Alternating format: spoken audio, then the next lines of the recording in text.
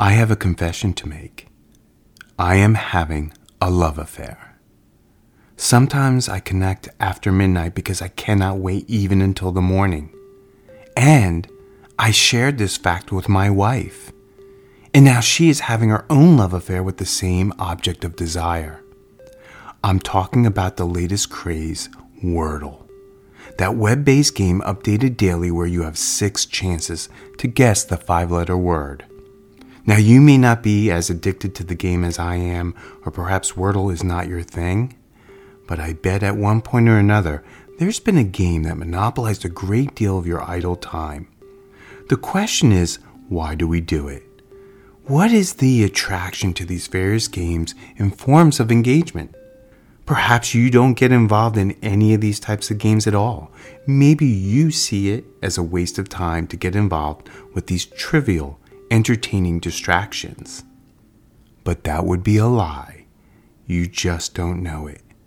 In fact, you're playing multiple games of all sorts every day, and we're going to discuss how they are influencing your financial decisions today on Fin Wisdom.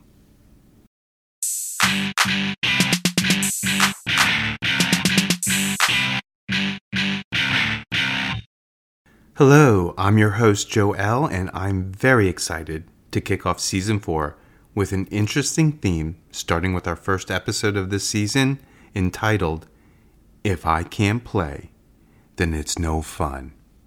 This episode and the next 2 that follow will focus on a few concepts that are what gives us feelings of empowerment over money.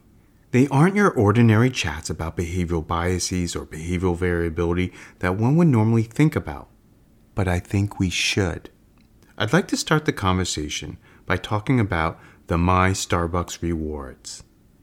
Now, before I continue, I want to inform any Starbucks executives who might be listening, rest assured, this is not an attempt to promote or discredit the program.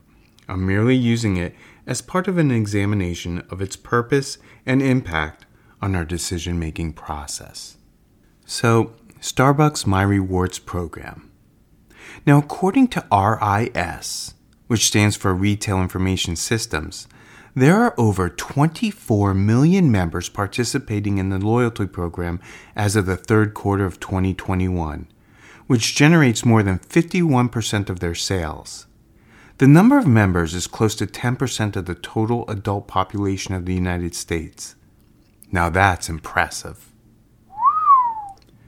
And you can count me as one of those 24 million, by the way. Which is kind of strange if you saw the high-end cappuccino and espresso machine I have in my home. And so why would I be visiting Starbucks? Well, first off, I go less often for coffee since the high-end machine found a place in my home. However, I enjoy Starbucks' assortment of breakfast sandwiches and bakery treats. Which leads to the second question you might ask. If I don't visit a store as often for coffee in the first place, how did I learn about the assortment of foods, or even better, how did they convince me to try them? That's where you can thank Starbucks Loyalty Program. Because when you download the app and participate in the program like I did, you get notified of these limited time incentives for extra points. But I bet many of you are familiar with this, and the ability to order ahead too, if you so desire. Plus, throughout the year, they have these amusing contests where you can earn instant wins for free beverages, food, swag, and of course, more stars. But to play or to earn additional plays, you need to make certain purchases on certain days of the week or certain hours or by a certain date. Now, all these mini entertainment and points incentives gets you to explore their product offerings. It gets you to visit more, which leads to greater spending of your discretionary income in their stores. And this phenomenon is known as gamification, and it's today's topic. Anyone listening who is in marketing, communications, digital or customer experiences, promotions, e-learning developers, and the like are more than familiar with the term gamification. I would even wager that part of your budget is dedicated to developing content to enhance gamification. It's a buzzword even to those whose employment is not associated with it directly. Now I know what you're maybe thinking. Joel, unlike you, I'm not easily influenced by these types of loyalty programs. Oh yeah? Are you sure? Do you have any memberships to a gym, a museum, a club, a music app, a podcast, a streaming video service? Are you getting pushed about what to watch or listen to next since you liked watching or listening to something similar? Or how about a fitness app on your smartphone or even a smartwatch? Is it telling you how close you are to accomplishing your fitness goals for the day? There's gamification involved. Do you have a LinkedIn profile? Or have you ever completed an application or a survey or even the payment process for goods and services online? You know when you see that little bar at the top of any of these activities showing your progress to completion? Folks, that's gamification in its simplest form. It incentivizes you to keep going. Let me define it with a little more clarity and then why it matters to this discussion and how it becomes highly influential to the way you manage your money. Right after this quick break.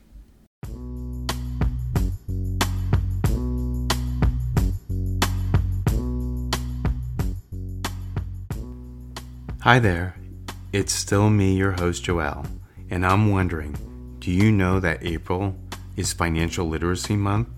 If you're hearing this right now, that means you're doing something good for yourself to help improve your own financial wisdom. And if you like this podcast series, I'm asking you to share it with 3 people you know as part of your way of supporting Financial Literacy Month. Why 3? First, I'm thinking you know 3 people who would truly benefit from these conversations and have a desire to improve their own ability to manage their money. Second, I'm seeking to grow FinWisdom by 333 listeners by the end of Season 4. Not a super huge number, but realistic in terms of seeking organic growth among FinWisdom subscribers. And the third reason, well, the number 3 and especially the number 333, I consider my lucky numbers. So if you enjoy what you hear, would you join me in making a difference in the spirit of Financial Literacy Month and inform just 3 people you know to tune in to? Many thanks for being a loyal listener and for your ongoing support. So what is this infatuation we have with gameplay? It draws us in like bees to honey. Who doesn't love to spin that wheel at a street fair or a community event? Enter into raffles, contests, and sweepstakes, lottery tickets, scratch-offs, board games, video games, badges, redeemable points, loyalty programs. And by the way, if you follow any of my postings on FinWisdom, such as on LinkedIn, were you enticed to play the virtual scratch-off associated with this episode? If you haven't seen it, check it out on the FinWisdom blog section. Here's one way of illustrating the power of gamification. One thing Americans have proven to have an affinity for are game shows.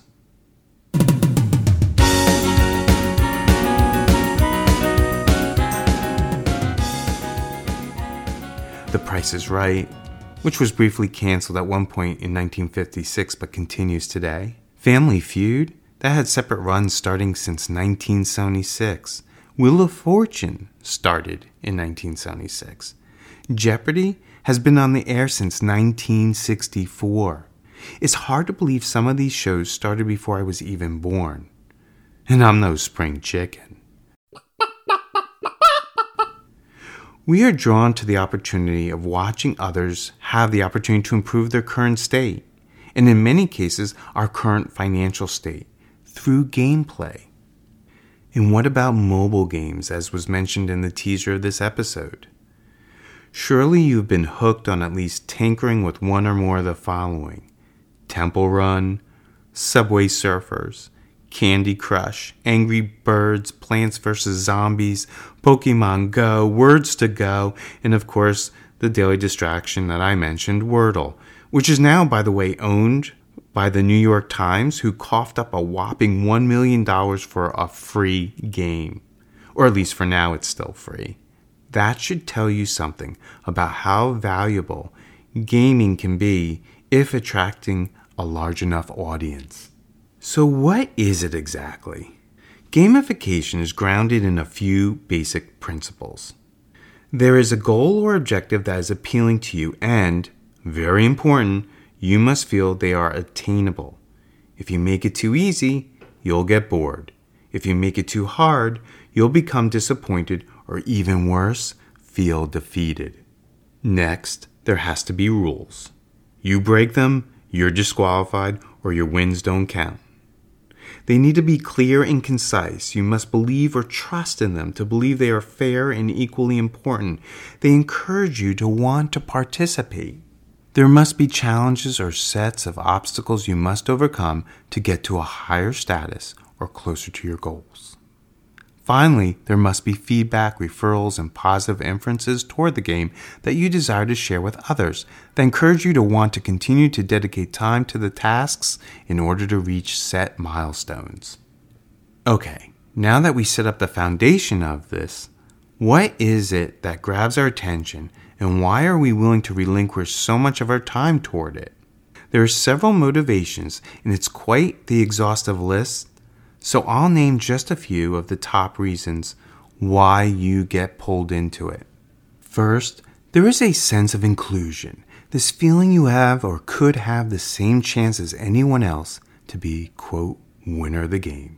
All you need to do is believe that if you had the opportunity, you could complete the tasks assigned to participate. Second, we love to be entertained. Who doesn't mind completing tasks that will amuse us versus those that feel like actual work? Who doesn't mind doing things that are presented as fun and rewarding activities? Third, the opportunity to win something is alluring and it lends itself to feelings of hope or escape from a current situation. Number 4, and I was alluding to this earlier, it's a great tool to boost your engagement and improve your loyalty. And number 5, and this is a big one, it feeds your sense of control, which is broken down into the need for power, the need for achievement, and the need for social status or affiliation. By the way, if you want to learn more about this, you can return to Season 1, Episode 4, where I go into much more detail. But any of these give a sense of empowerment, and I think it's what makes gamification such an influential tool. And when you cannot participate or play, it then becomes less fun, may even frustrate you, or less inclined to take action. And by the way, this is where the statement came and where the title of today's episode was derived. It's actually quite interesting because this motivational tool can be as innocent as an everyday activity such as reading. If you're someone who uses an e-reader device and downloads books, has been exposed to gamification. Because who doesn't keep eyeing the percentage at the bottom of the page, informing us how much of the book we have read, and the time expected to complete the book? Some of these e-readers even tell you if your reading time and page completion is above the average reader. Even encourages you to want to read more, to make you feel good for what you've accomplished so far. Let's talk about where we see gamification used as an influencer in our spending, saving, and investing. It's a tool used for nudging us to continue a particular behavior or to motivate us to complete a given set of actions. In terms of spending, well, the loyalty program such as the one Starbucks offers I mentioned earlier entices us to spend more than we normally would on products and services. I think that is one of the most important emotions that gamification offers. It makes spending money more enjoyable. And what about an activity that most of us dread? Submitting our taxes. According to various resources, more than 50% of Americans file their taxes online. And of those who file, there are more than 50 million users of TurboTax worldwide. And yep, you guessed it. You may not realize it, but you like it using the program because of gamification. Think about it. Computing your taxes on your own can be overwhelming and even frightful. But when you use TurboTax or the other similar platforms, it's broken down into digestible sections. walks you through the questions, congratulates you when you have successfully finished a segment, shows you your progress to completion. It even keeps a running tab on how much you owe or will be receiving in a form of a refund. I just find it so interesting how gamification is so innocent in so many ways, such as when you're completing a survey or profile or online job application. Were you mindful of how much of the task at hand you had to complete and still had to go? Its purpose is to prevent you from being deterred from abandoning the processes, to give you a sense of satisfaction by breaking down an objective into smaller tasks that you must finish to continue the next step. These mini milestones give us a sense of accomplishment, and I think you're beginning to see how this falls into your financial decision making. But I also feel compelled to take a sidestep, a separate story, a personal story of how gamification is so influential. How many of you have ended up having friendly competitions at work? Maybe it's to help reduce costs, a sales competition, raising money for a good cause, or to help improve your fitness. And I'd like to expand on that last one, staying in shape. At my last employer, there was a corporate competition where employees had the opportunity to create groups and compete for a number of steps taken over a given time frame. Now, the results were tracked by our digital mechanisms, whether they be on our smartphone or smartwatch, and we were able to track and compare scores amongst all the teams. Gamification apparently had a huge impact on my own motivation because I went from an average of 8,500 steps a day to over 25,000 steps a day, with a high of 50,000 on one day alone. Yeah, that's right, 50,000 in just one day. Now just imagine, if gamification helped me do nearly 3 times the number of steps per day, just think what right incentive could do for you if it helps you improve your relationship with money. So is this gamification a bad thing? I'll respond to that question after this brief message.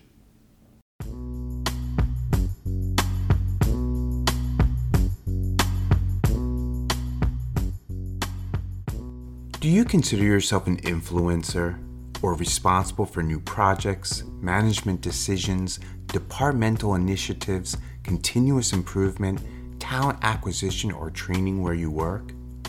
Then you may have recognized or have witnessed how biases and behavioral variability can influence organizational decisions and potentially impact your firm's future success. If you're seeking improved decision-making, better collaborative teamwork, and more measurable results, then you need DNA behavior. DNA behavior is at the forefront of understanding behavioral styles and will provide access to a platform that captures and addresses various influences, along with the tools to analyze and improve outcomes. Visit dnabehavior.com to learn more. So is gamification a bad thing? Well, the answer is somewhat complicated, but personally, I like it, and I think most everyone else does too. Who doesn't have an inner child in them who likes to play games, have a little friendly competition with others or against themselves, or even the feelings of empowerment? In that last mention, empowerment is huge, especially when you tether gamification to money management. That sense of winning, that sense of achievement, or that sense of affiliation to a shared experience is a powerful draw. That's because involvement in activities that may lead to monetary gains or losses triggers your emotions and gives you a perspective that, through participation, you are exerting control over your spending, savings, and wealth. But let's start with the not so good when it comes to gamification. Gambling is one. Even as innocent as those lottery scratch-offs.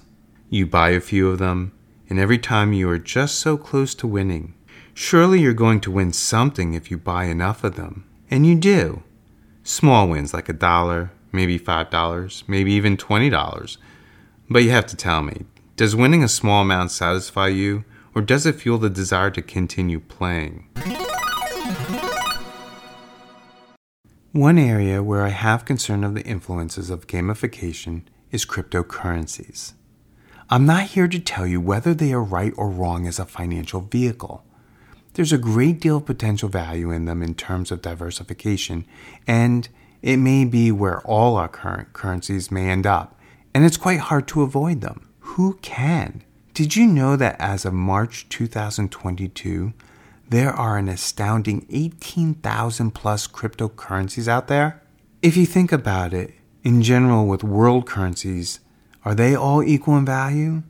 There are over 100 currencies around the globe recognized by the UN as legal tender.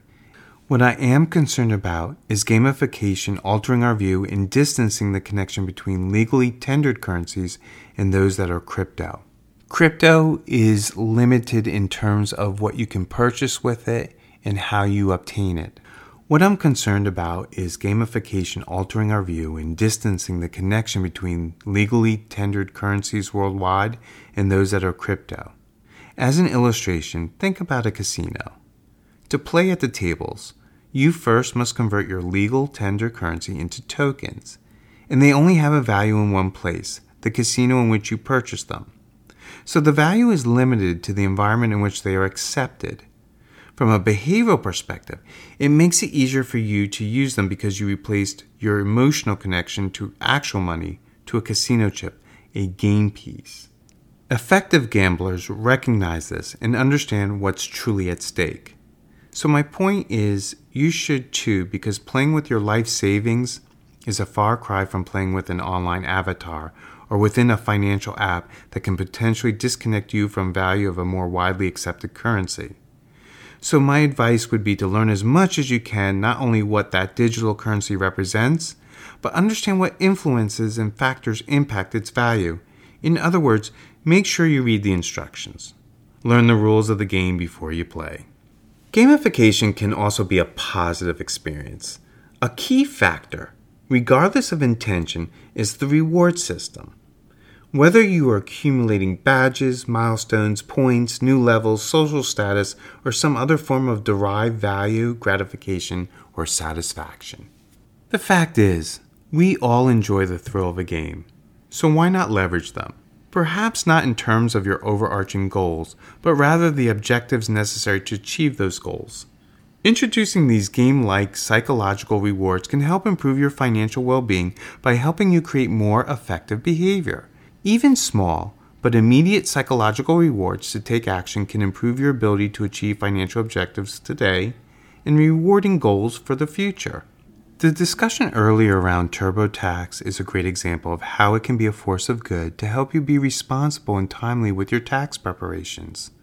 On a side note, your attachment to these games is biased by your behavioral style.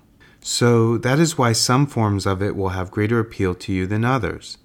So as a reminder, your behavioral style will depend on how you exert control in your environment. By the way, if you're curious to learn more about your behavioral style, I would recommend visiting FinWisdom's sponsor's website. That's dnabehavior.com. They have a free online quiz to help you reveal your behavioral style. So here's my personal favorite to how to take advantage of the concept of today's podcast. What I recommend is spice up your to-do lists.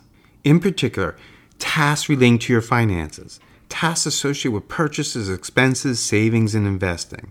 After all, we create lists as reminders to establish a commitment to get things done that will benefit us.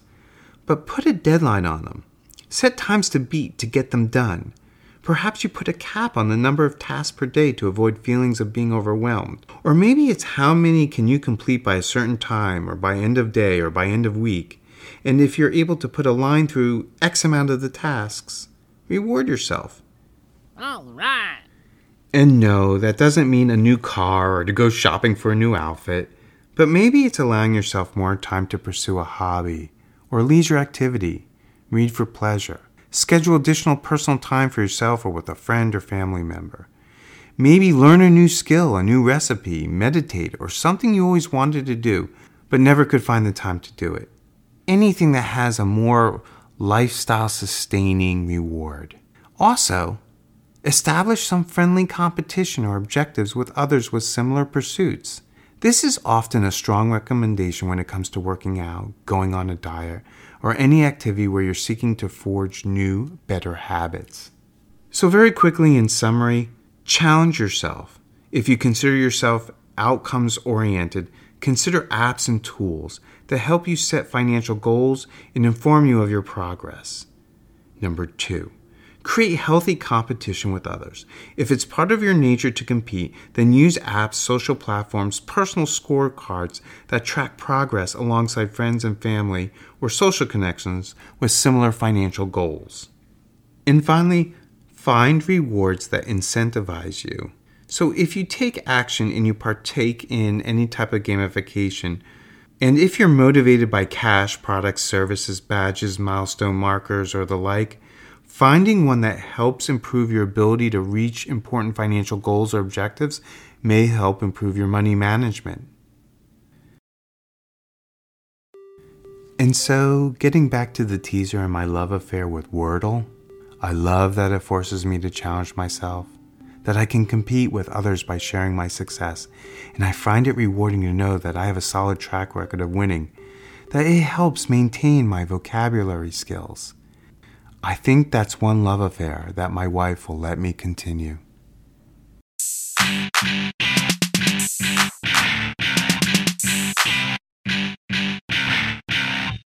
As a copyright reminder, written permission is required to use any of the content shared. Any views expressed are my own and are not the opinion of any entity unless otherwise mentioned during the program. And since we are critical thinking creatures, these opinions are subject to change.